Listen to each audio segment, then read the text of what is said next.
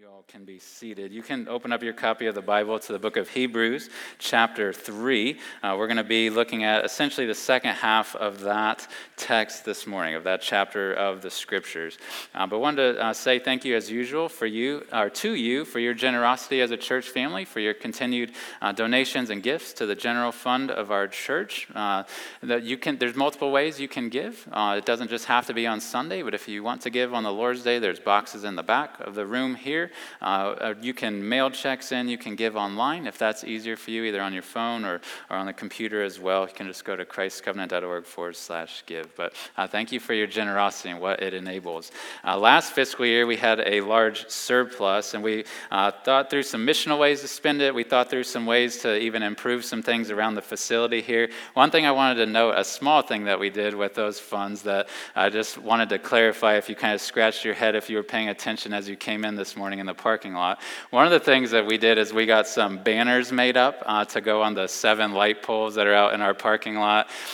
There was a little mix-up with the sign company, and so every single one of the 7 poles says godliness on it.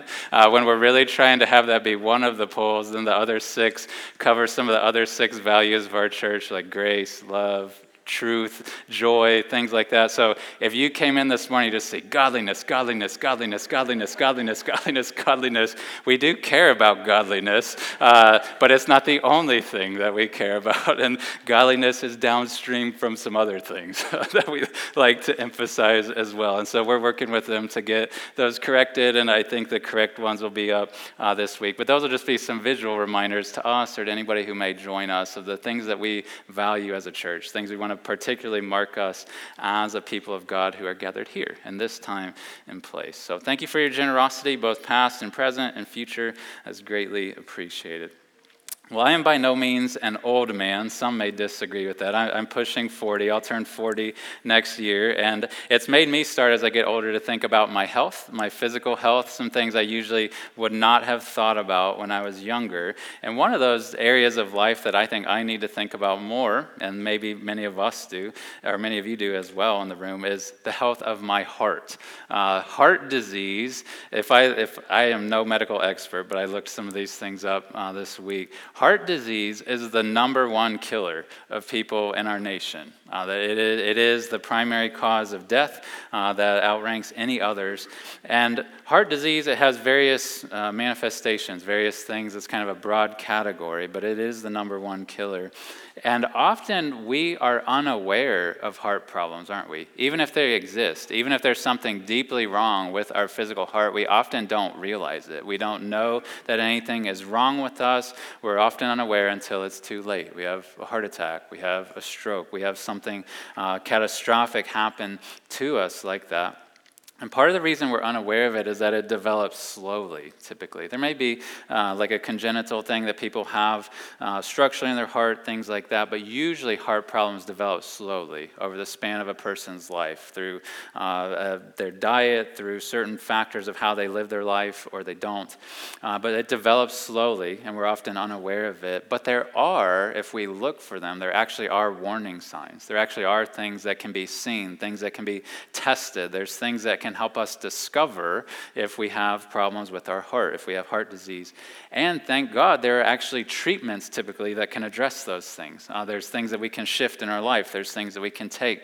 There's things that we can do or stop doing that can help address the problem that we have with our heart. And I mention that because today's text, you're going to see very clearly as we enter into it, speaks to the sickness of the human heart, or at least the potential of it, right? And as we're going to see, the author of Hebrews, as he speaks about the heart and the hardness of heart that can develop, he's not talking about the 4-chambered organ that beats inside of our chest, right? He's not talking about a physical organ. The heart that he's speaking of is that non-physical part of us, that deepest core part of us as human beings, that drives what we do, that drives how we act. That is what he's going to speak to. And so as we come to Hebrews 3, we're going to start at verse 7 here in just a moment. But I want to make sure, if you haven't been with us the last few weeks as we've started to go through this book, I want to make sure you know where we're at in the Bible, what's going on here, before we read it. So the book of Hebrews, we don't know who wrote it, but we do assume, it seems clear, that he's writing to a group of early Christians who were ethnically Jewish, thus the name Hebrews. That he was writing to these people who had come to faith in Jesus, but who were tempted to fall away, who were tempted to abandon Jesus, abandon the setting of their hope in Jesus alone, and to go back to adhering to the law, to go back to their old ways of life. And he's speaking to them, calling them to persevere in the faith, calling them to press on in faith and obedience to Christ. And what we saw last week, just most immediately preceding this, is that the author was trying to help them see that Jesus is better than Moses. Moses would have been a revered man. He still should be, I think, a revered man amongst us. But he was trying to help them see that Jesus is superior to him. The guy that gave us the law, Jesus is better than him. So listen to Jesus. And when Pastor Larry preached, he ended last week by reading the end of verse 6, where he said he had been talking about how the people of God are like the house of God, or the household, the family of God. And that text ended by saying, "We are his house if indeed we hold fast our confidence and our boasting in our hope." And so he was saying that there's a way to know if we are part of the household of God. And it's going to be that we hold fast our confidence, that we hang on to it, that we don't abandon our trust in the Lord. We don't let go of it. We don't walk away from it. And so in today's text, as we pick up in verse 7, he's just going to expand upon that idea. He's going to elaborate on it, that we are part of the family of God. We're part of the people of God if there's certain markers in us, there's certain evidences and proofs that we are part of the people of God. You're going to note that he quotes, as I read this, he quotes Psalm 95 pretty extensively, like in verses 7 through 11. He's going to be quoting back to Psalm 95, and then he quotes it again down in verse 15. And so we'll talk about that after I read this, but I want to go ahead and read this text of Scripture. I'm going to start Hebrews 3, verse 7, and I'll go to the end of the chapter, so all the way to verse 19. So if you have a copy of Scripture, it's helpful to follow along with it with your eyes so you can see it even as you hear it read. And so the writer of the book of Hebrews continues under the inspiration of the Holy Spirit, and he writes this: "Therefore, as the Holy Spirit says, today, if you hear his voice, do not harden your hearts, as in the rebellion on the day of testing in the wilderness, where your fathers put me to the test and saw my works for 40 years. Therefore I was provoked with that generation and said, they always go astray in their heart. They have not known my ways. As I swore in my wrath, they shall not enter my rest. Take care, brothers, lest there be in any of you an evil, unbelieving heart, leading you to fall away from the living God. But exhort one another every day, as long as it is called today, that none of you may be hardened by the deceitfulness of sin. For we have come to share in Christ, if indeed we hold our original confidence firm to the end.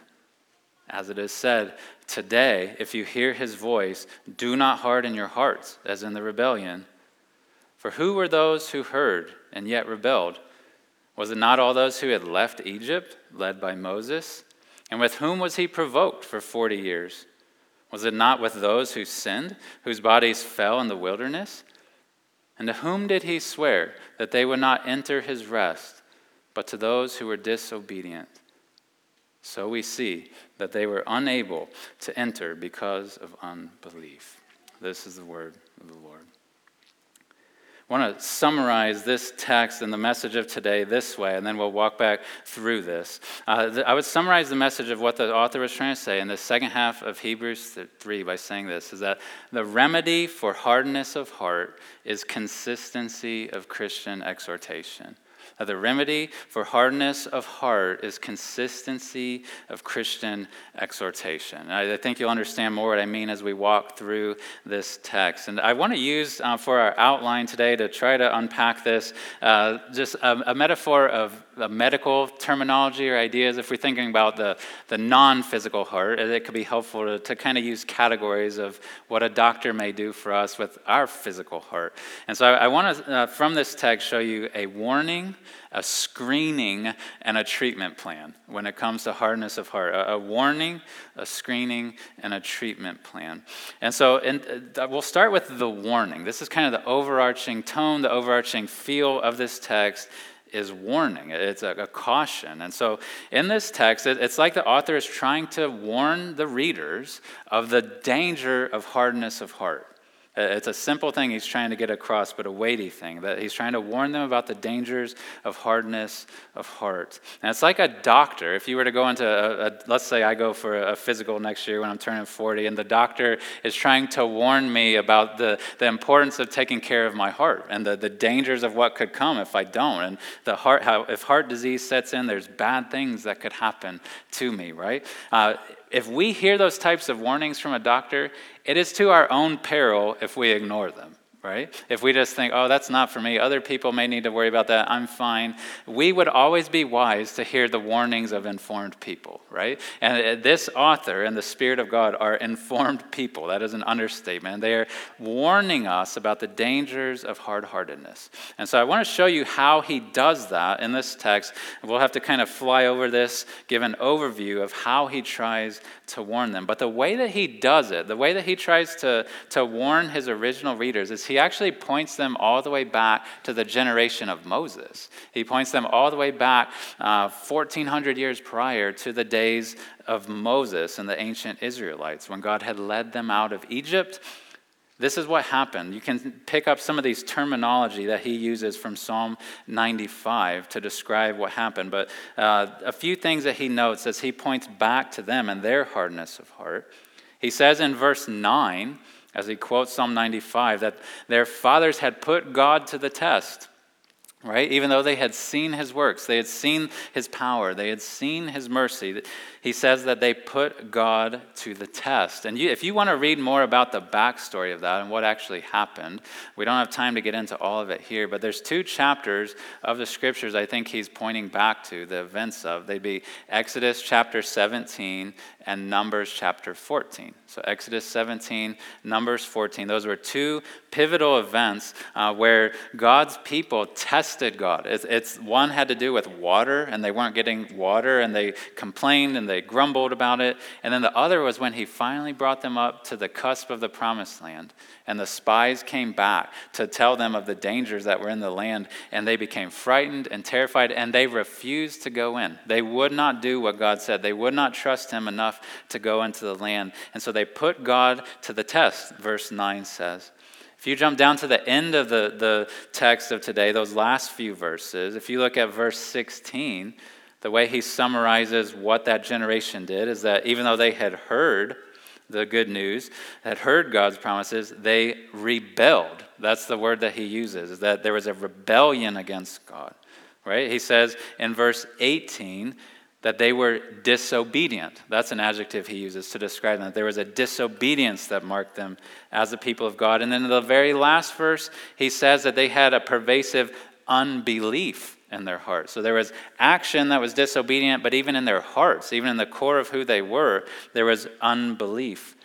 And what he is recounting, the reason he brings back that story of the people of Egypt and how God had saved them out of the hand of Pharaoh. He had led them across the Red Sea and parted the waters and all those things. The reason he brings that story up is because you see in this text in verse 11 and down in verse 19, that to that generation, to those people who had walked on the bed of the Red Sea, who had experienced the deliverance of God, that very generation, most of them did not actually enter the promised land, right?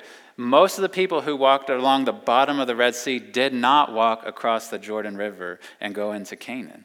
Most of them, their bodies fell in the desert, in the wilderness between Egypt and Canaan, right? God, as he was provoked by their disobedience, as he saw their hardness of heart set in and their rejection of him, their rebellion against him, God, it says in verse 11, swore in his wrath, they shall not enter my rest. There's rest that I want to give to them in some sense, that I have promised to their descendants, but them, like their disobedience, their hardness of heart, as a result of that, I will not allow them entrance into the promised land. They are going to die in the wilderness. They will not go in. And so they were unable to enter because of unbelief. And I want to point out to you, though, something interesting, because this could feel just like an ancient story. Like the author is just doing this to kind of point them back to an old story and just kind of learn a lesson from it. But I would point out to you the way that he does this, the way that the author of Hebrews tries to point them back to that Exodus generation and to God's not allowing them to enter into the rest that he had promised, is he does it through Psalm 95. Like he doesn't just quote back to Numbers 14 and Exodus 17. He does it through Psalm 95. And I think that he does that for a reason. I have a slide that may be helpful for some visual learners. If you could imagine a timeline, so moving from left to right, we are on the right. We are living in today, 2022. We are reading something that was written maybe around AD 65, something like that, this book of Hebrews. And that author, instead of just quoting back to the days of Exodus and quoting Numbers 14 and quoting Exodus 17, he actually quotes Psalm 95. And he does it for a very particular reason. And the reason he does it is because he's wanting them to see that that author of Psalm 95, he's going to later say that it's David who wrote that. That author who wrote maybe around 1000 BC, he, the one who wrote that, was trying to point the people of his day back to the example of the Israelites. And then he was trying to speak to the people in his day, 1000 BC, and say, guys, remember what happened to them?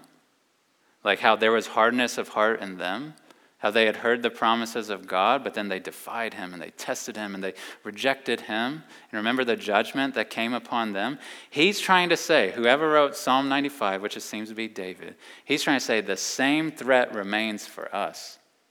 It's not just something that was a threat to the ancient Israelites. There is a threat to us. There is a threat to our soul, 1000 BC. That's why this author really picks up on the word today, right? That the author of Psalm 95 uses the word today. Like today, if we harden our hearts like they did back then, if we rebel against God, if we do that today, there is judgment that can come upon us. There is an inability that we will have to enter the rest of God, to enter into heaven itself. And Psalm 95, I would note for you, he's going to talk about this more next week in next week's text. Psalm 95 was written to people who were already in the promised land, right? They were already living in that land, but there was still a rest out ahead of them, a heavenly city, a heavenly home. And the author of Psalm 95 is trying to tell them, hey, listen up, everyone. Like we're in the physical land, but if we have hardness of heart and unbelief that perseveres in us, we will not enter the heavenly promised land. We will not enter into the heavenly city someday. And so the author of Hebrews, as he writes in AD 65, is trying to help his audience here and understand that this threat of hard-heartedness is something that is pervasive, that is ongoing throughout human history. It's not just something that the ancient Israelites had to deal with. It's something that God's people in every generation need to be aware of. We need to be aware of today, the threat of hardness of heart.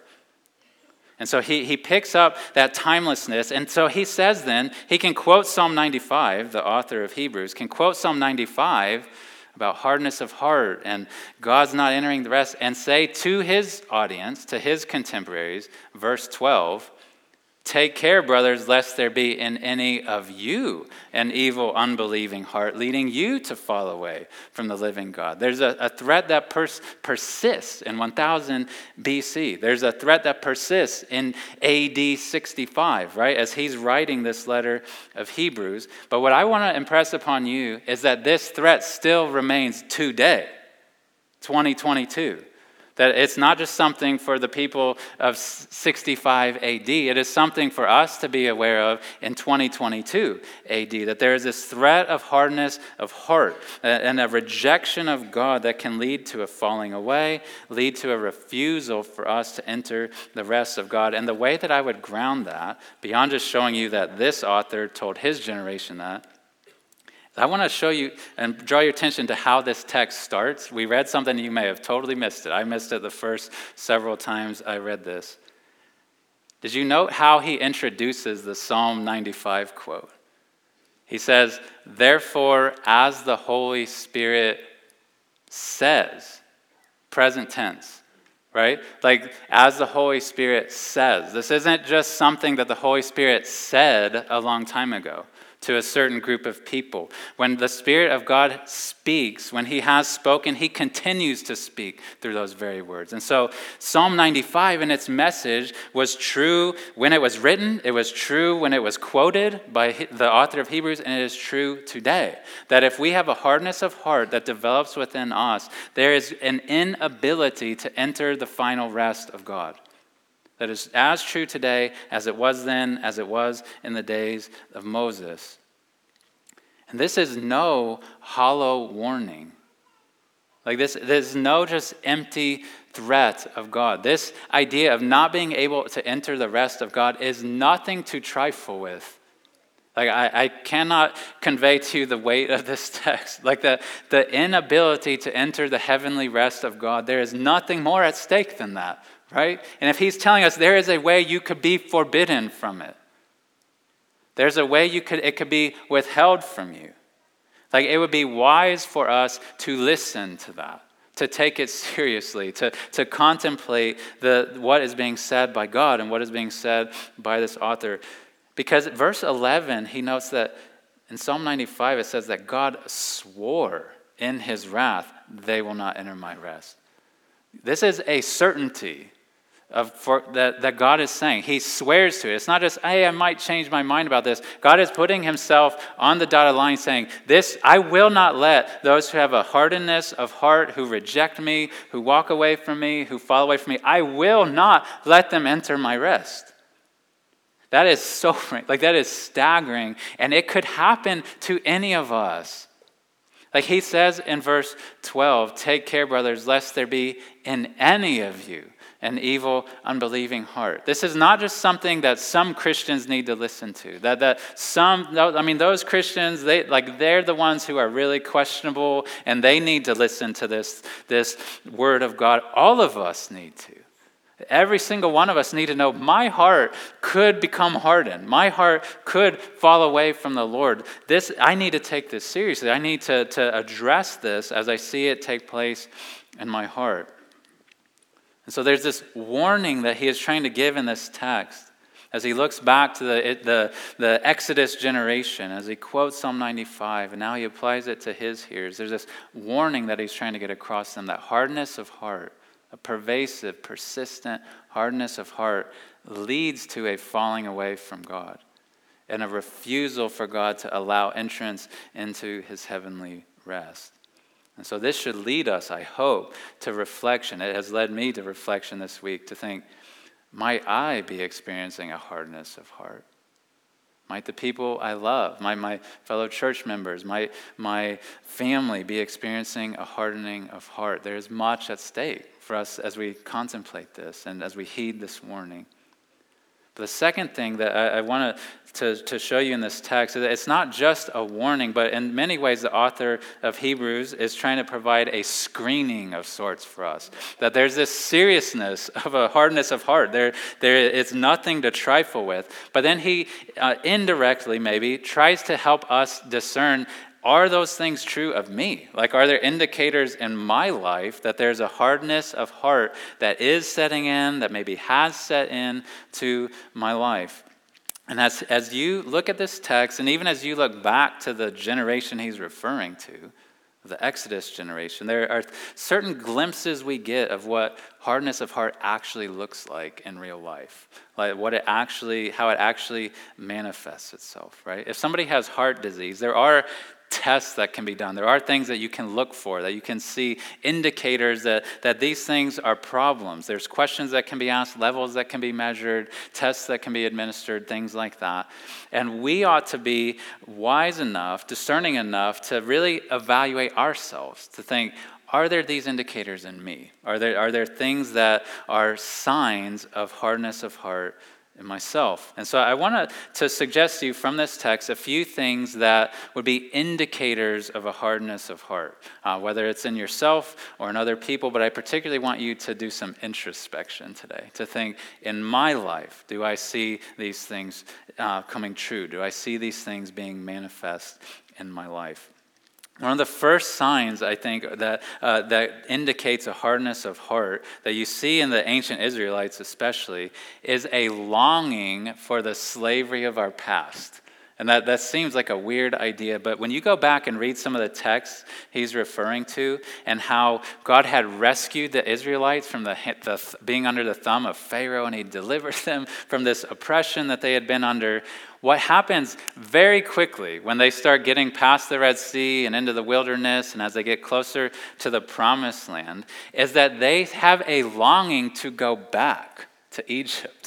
They want to go back to their old way of life. They want to go back to being under the thumb of Pharaoh. They think that living under his thumb is better than the freedom of living under God and living among God's people in freedom. And so there's this longing that can start to develop in our hearts to go back to a previous way of life, to go back to the slavery of sin that we used to live in. If you go back and read Numbers chapter 14, they literally said in Numbers 14, let us choose a leader and go back to Egypt.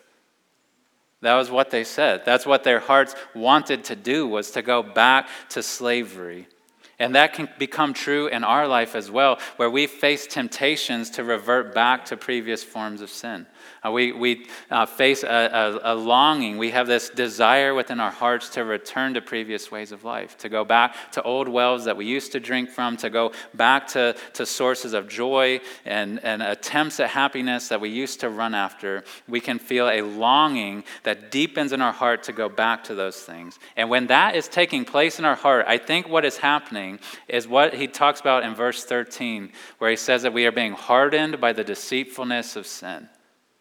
That we are being tricked, we are being lied to, that going back there to those things, to those people, to those way of life is better than living God's way. That is a lie that Satan will throw into our face and try to plant into our hearts day by day by day, that it is better to go back. Like, look at what this Christianity thing has gotten you. Is it really better? Is it really better to live this way? And there's going to be a temptation to go back to the shallow joys of sin. What he'll call later the fleeting pleasures of sin. That is, if we start to experience those things intensely and start to give in to those longings and start to kind of water those longings, that is a sign that hardness of heart is starting to set in, is a longing for the slavery of our past sin. But even more clear as an indicator of a hardness of heart would not just be what's happening in the internal world of me, the temptations I'm facing in my heart, but the actual actions I'm living out, the actual things I'm doing, the way I'm actually living my life. And so I would say the second indicator that there could be a heart problem, that there could be a hardness of heart setting in, is that you are starting to consistently disobey God. I'll just leave it as a simple category. They're starting to consistently disobey God. I would note, look at verse 10, what Psalm 95 says that God speaks. It says that God says, I was provoked with that generation and said, and then hear what he says, they always go astray in their heart, and they have not known my ways. That word always is important, and I would note that for you. He's not just saying, there was this momentary lapse, like where they gave in to sin. There was this momentary lapse where they knew I wanted them to do this, but they just decided not to.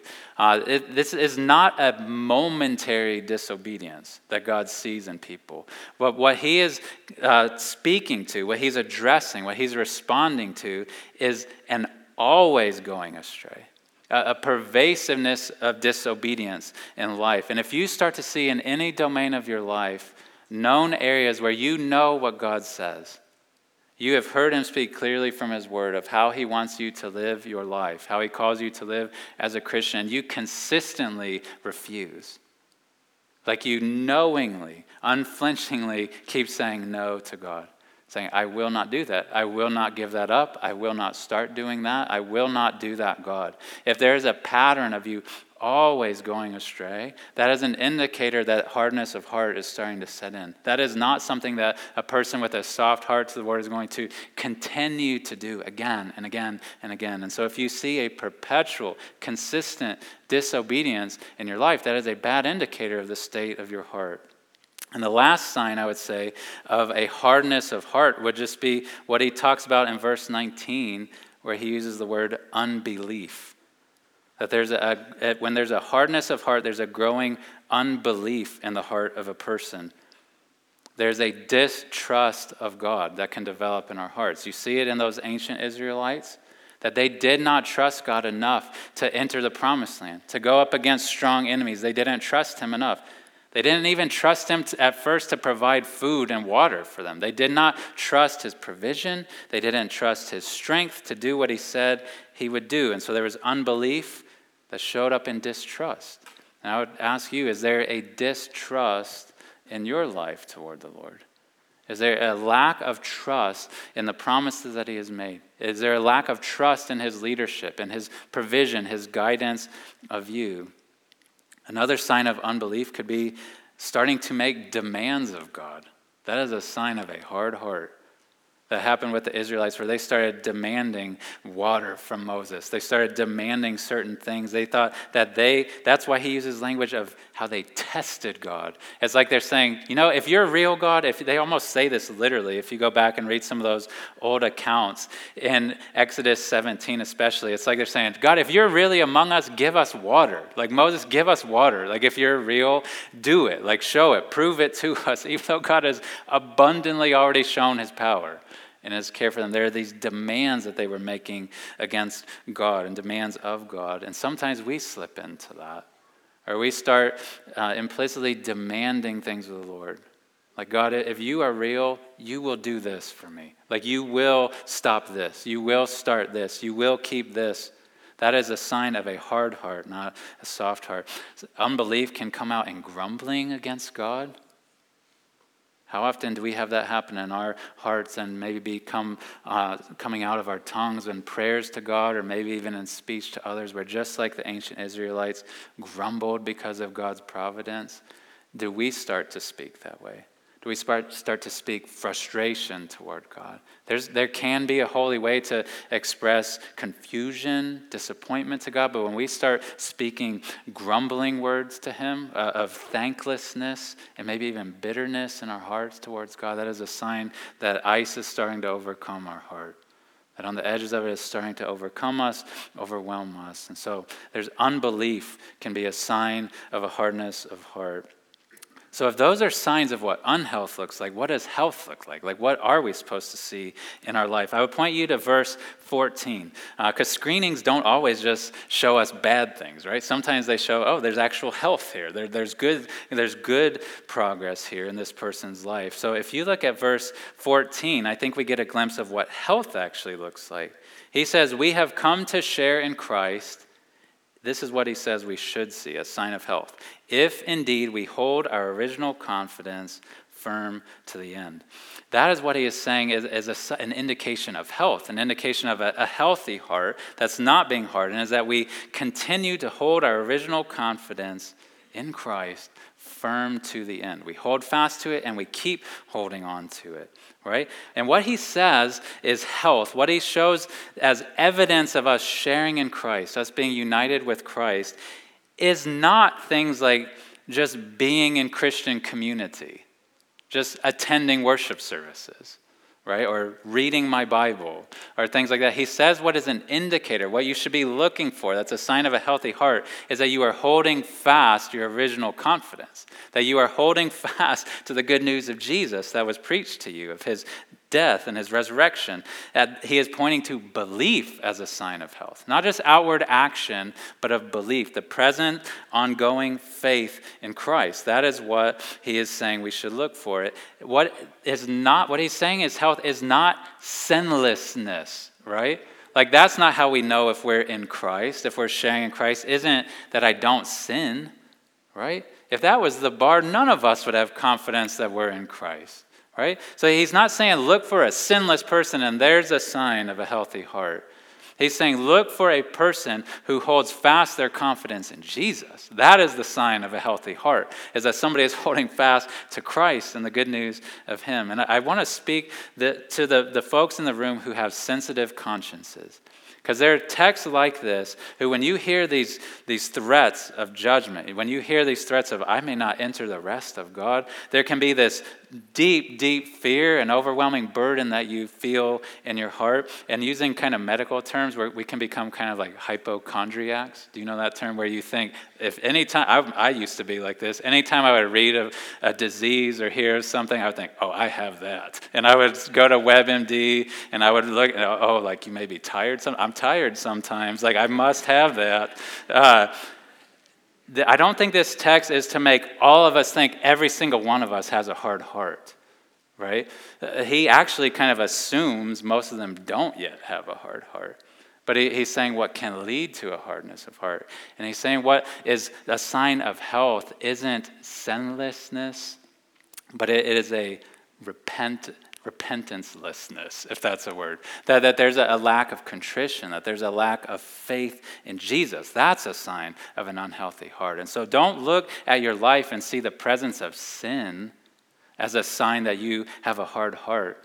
But if you do see a lack of faith, if you do see a lack of resting upon the work of Jesus, that is a sign of a hard heart. And so make sure that you are looking in the right places for assurance that you are indeed sharing in Christ. I want to say a word also to those who, I don't know how to introduce this. I was thinking of this a lot this week. I think there are many of us, as we look at verse 14, that we need to be confronted with something in our life. I think there are many of us who, especially when we think of our loved ones, when we think of people like our children, our friends, and we know people who once long ago professed faith in Jesus. And we think they seemed sincere back then.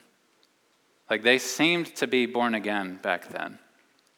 But then they have lived their life for years, maybe sometimes decades. And what we can be tempted to do sometimes is just think, you know what? They were so sincere back then, like I can just kind of look past their present life and I'm just assuming that they're good with God.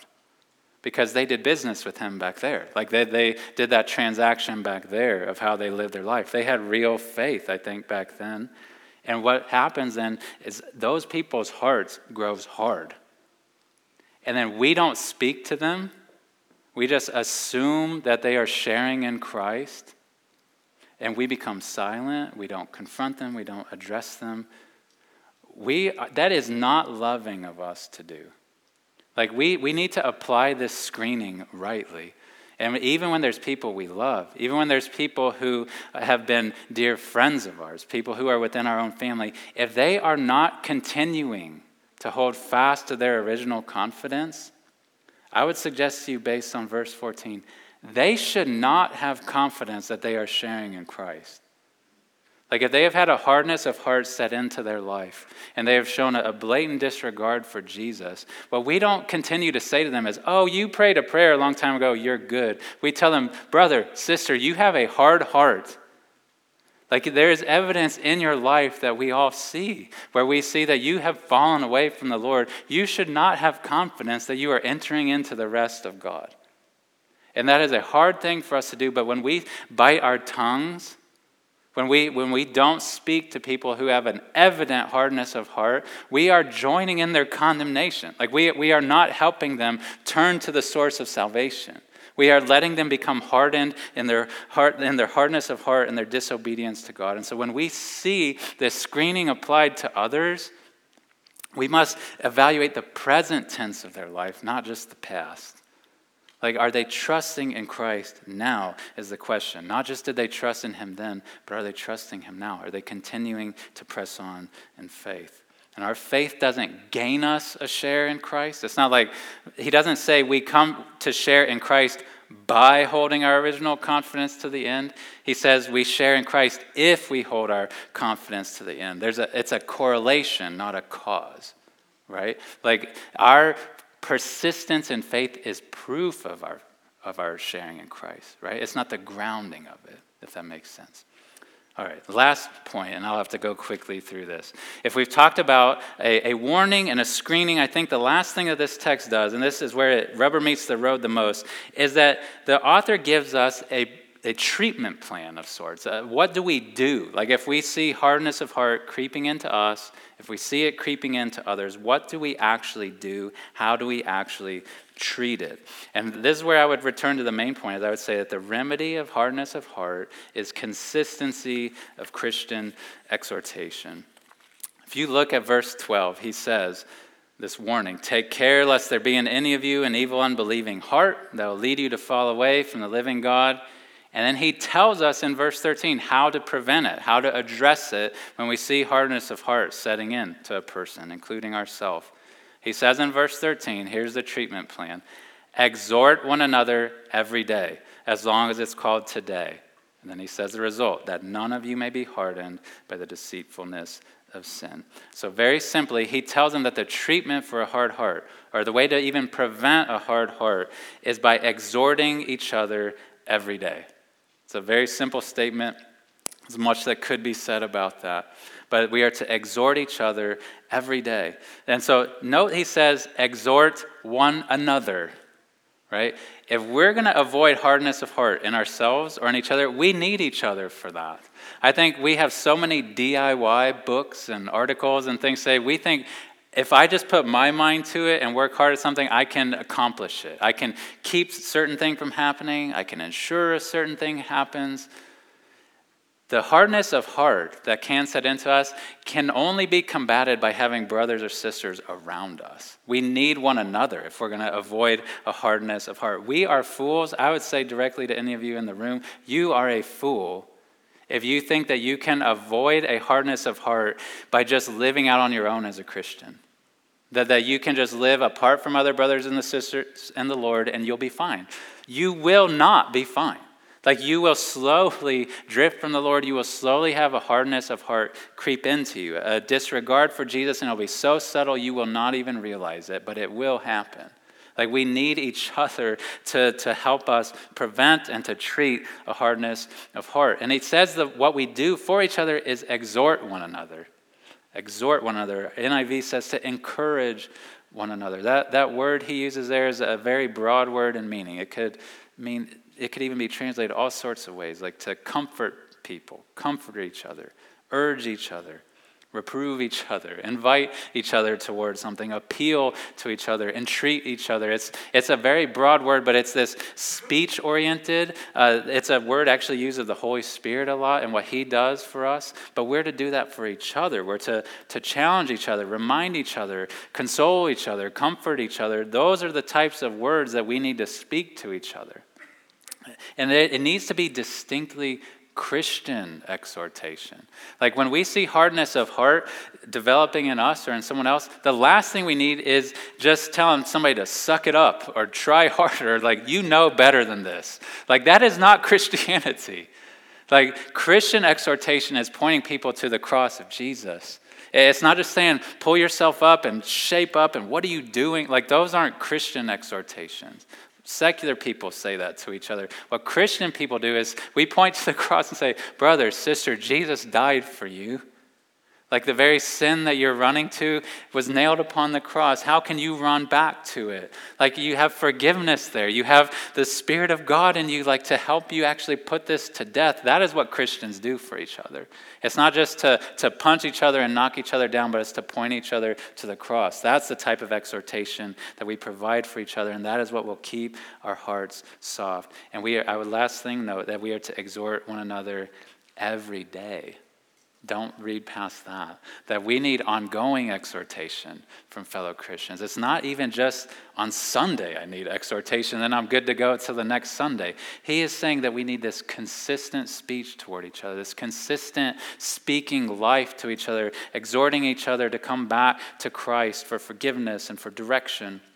We need it every single day. We need a consistency of Christian exhortation. Using this metaphor of the Exodus that he's using here, I would want us to think in closing of our life kind of being between Egypt and Canaan.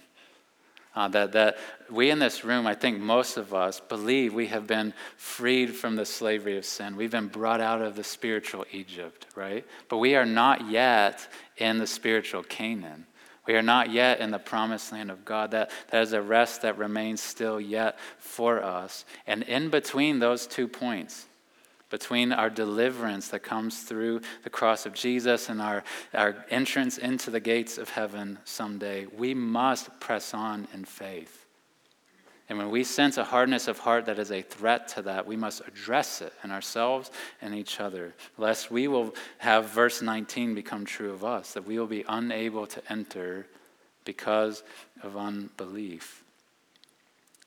There's some, I'm sure, in the room, and I've been praying for you this last few days, there's some of you in the room who, as you hear about a hardness of heart, you would acknowledge that is me through and through. Like a hardness of heart maybe is an understatement for me. I don't trust God. I have not obeyed him. I haven't trusted in him. There is no way I'm entering into the promised land. There's no way I am gaining entrance into heaven. If God wouldn't let them in, he is certainly not letting me in. And you're feeling your unworthiness, your hardness of heart today. What I want to urge you to is to not just try to find your own way to impress God and to gain entrance. That generation in the Exodus, do you know what they did after God said, you cannot enter? They tried to enter, right? If you go back and read in Numbers chapter 14, they tried to, after God said no, they tried to just do it themselves and say, well, no, God, like we're serious this time. We'll go fight, God. Like we'll go into the promised land. We'll do it. They tried to find their own way into the promised land, and God let them get routed. Like God said, no, you will not enter by your own efforts. Like if you're going to come into the land of promise, it'll be because I grant it to you, because I let you in. And anybody who is feeling the hardness of heart in this room this morning, you're feeling, I cannot enter in. What I'm telling you is to not try to just enter on your own merit, to just try to find your own path into the promised land, because God has already told you how to enter. The way that you can enter into the rest of God isn't by becoming a good person. It's not just by cleaning up your life and making sure your butt is in a seat here every Sunday or giving money to the church or making sure you do all the right things. The path toward the land of promise, the path to the rest of God goes right through the cross of Christ. That is the only way that you can enter, is that Christ has borne your sin. He has suffered for you upon the cross. He has gained you forgiveness by suffering in your place at the cross, and he's been raised from the dead to show you that you can be raised and that you can be received back to God. And the way that you can enter into the rest of God isn't just by executing this treatment plan and saying, I'm going to make sure I get Christian exhortation. I'm going to fix this. I'm going to clean this thing up, God. But it's to lay down your efforts, to acknowledge your hardness of heart. Say, God, I can't fix myself. Please forgive me. Like, I know Christ has died for me. I know he's been raised. Please receive me. Please welcome me into your rest, and he will. There's lyrics I wanted to end with from an old hymn called Jesus is Our God and Savior. And in hearing these commands to not harden our hearts, and it can feel like more rules I just need to do, I wanted to just read this in closing, and then I'll pray and we'll sing. But there's lyrics from this old hymn say, law and terror do but harden, all the while they work alone, but a sense of blood-brought pardon soon dissolves a heart of stone. And if you feel a hardness of heart in yourself, the way that it is resolved isn't by just doing more and by trying harder, but it is by looking to the cross of Christ and saying that Christ bought your pardon. That is what will soften your heart. That is what will soften the heart of anyone in this world, is the blood-bought pardon of Christ. Let me pray for us. Father in heaven, we are grateful for your word. We are thankful even for weighty texts like this one. God, I pray that we would be attentive to it, to the warning that's possessed in it. I pray that we would do serious introspection today, that we would evaluate our own hearts and to see where there may be hardness that has started to set in, where we've developed unbelief, where we've developed distrust of you, where we maybe have developed a disrespect for you, a disregard of you, or even a disobedience toward you. God, I pray where those things have started to set in, even on the fringes, that we would address them, that we would even have others address us on those things and call us back to obedience, call us back to our original confidence, which is the cross of Christ. And so may you help us as a church to live for you, to have softened hearts individually and collectively. I pray this in the name of Christ. Amen. I'm going to invite you to stand where you are. We're going to sing.